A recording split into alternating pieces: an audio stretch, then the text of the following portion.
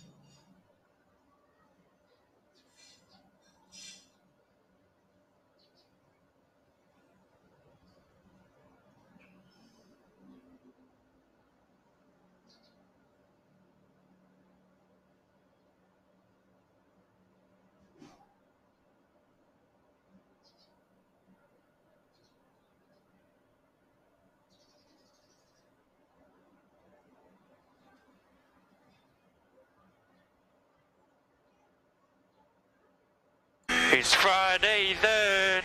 It's Saturday, Sunday. What? It's Friday then. Saturday, Sunday. What? Yeah, it's okay. Let's talk about Lils, and I have already visited the hobby center a couple of times, but mostly on weekends.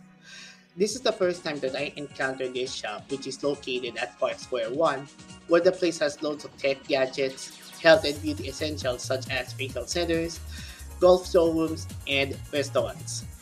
I checked out inside the shop and they have loads of model kits, ranging from remote controlled cars to model kits, parts and accessories to upgrade the model's performance, and a paint shop where they can choose which color that you like for visual appearance.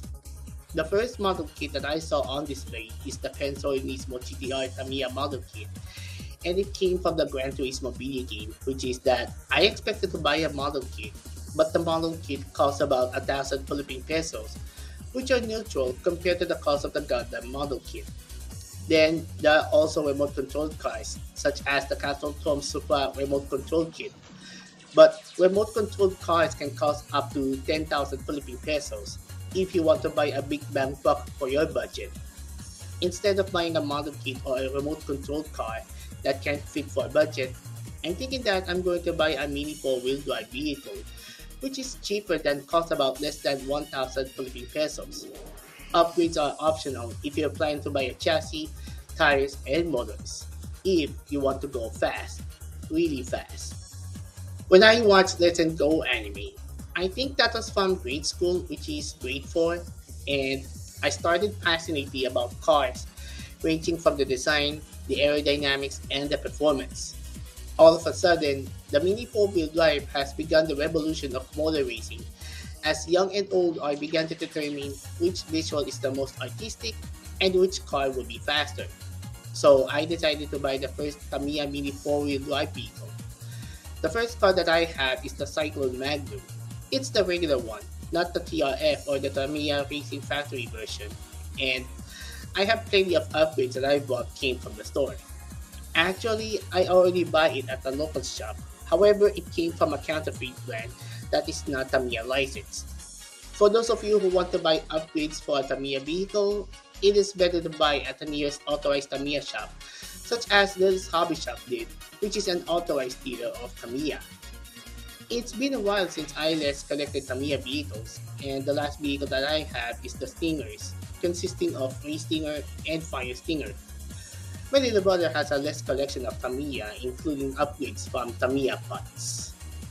In 2020, I have a Tamiya model kit, and the first model that I bought is the Honda NSX, or Acura NSX from Christmas 2019, although the model kit hasn't been completed yet because they need to use the glue for sticking together compared to Gundam model kits without using the glue because they have clips on it. I'm thinking that it's been a while since I decided to play a mini four-wheel drive, and I have the Neo BQS Advanced Pack, which is an upgradable version of the Neo BQS. They have the complete parts on it and a new chassis. I didn't know that Tamiya has upgraded the new chassis for mini four-wheel drive vehicles that can go fast. In 2021, I already bought two Tamiya vehicles, although one vehicle hasn't made for racing, which is the Vice Intruder, and it is used for visuals. Instead, I already bought the mini four-wheel drive starter pack, which is the Blast Arrow starter pack. It is an upgradable version of Blast Arrow, which includes upgrade accessories, and I have already tested out both vehicles since they have a racetrack at the shop. It's been a while playing that vehicle in the shop, so I decided to test out a few laps. Little's Hobby Shop is the place that I'm going to visit every weekend, and I'm going to check out the latest vehicles as well as model kits and upgrade parts. I'm tempted to buy an upgrade for the vehicle, but I don't have enough money to buy upgrade parts. Instead, I'm going to look around the shop, and I already bought some photos and videos around the shop as a tribute to the founders of Lil's.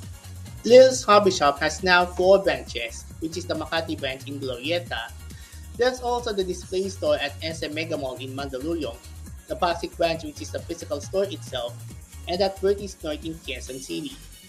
The Brickyard is the upgraded version of the shop, which features a racetrack and a pit stop for mini four-wheel drive or radio-controlled enthusiasts who can change the gears, motors, and tires. The shop is located in Glorieta, Makati, and Bertie's North in Quezon City. If you want to go Tamiya craving, whether you're a radio control fan, model kit fan, or a mini four-wheel drive fan, then this shop is definitely the place for you if you're a car or even a race car fanatic. See you on the racetrack, Miss Lily and Mr. Shakes. You're almost there on reaching the victory lane, and the fans will cheer for you. If you have comments or suggestions, let us know in the comments. Follow Jeff11 Manchester on Facebook, Twitter, and Instagram, and subscribe to youtube.com/Keeperboy. Well, that's about it for Jeff's podcast. This is Jeff. We'll see you in the next podcast.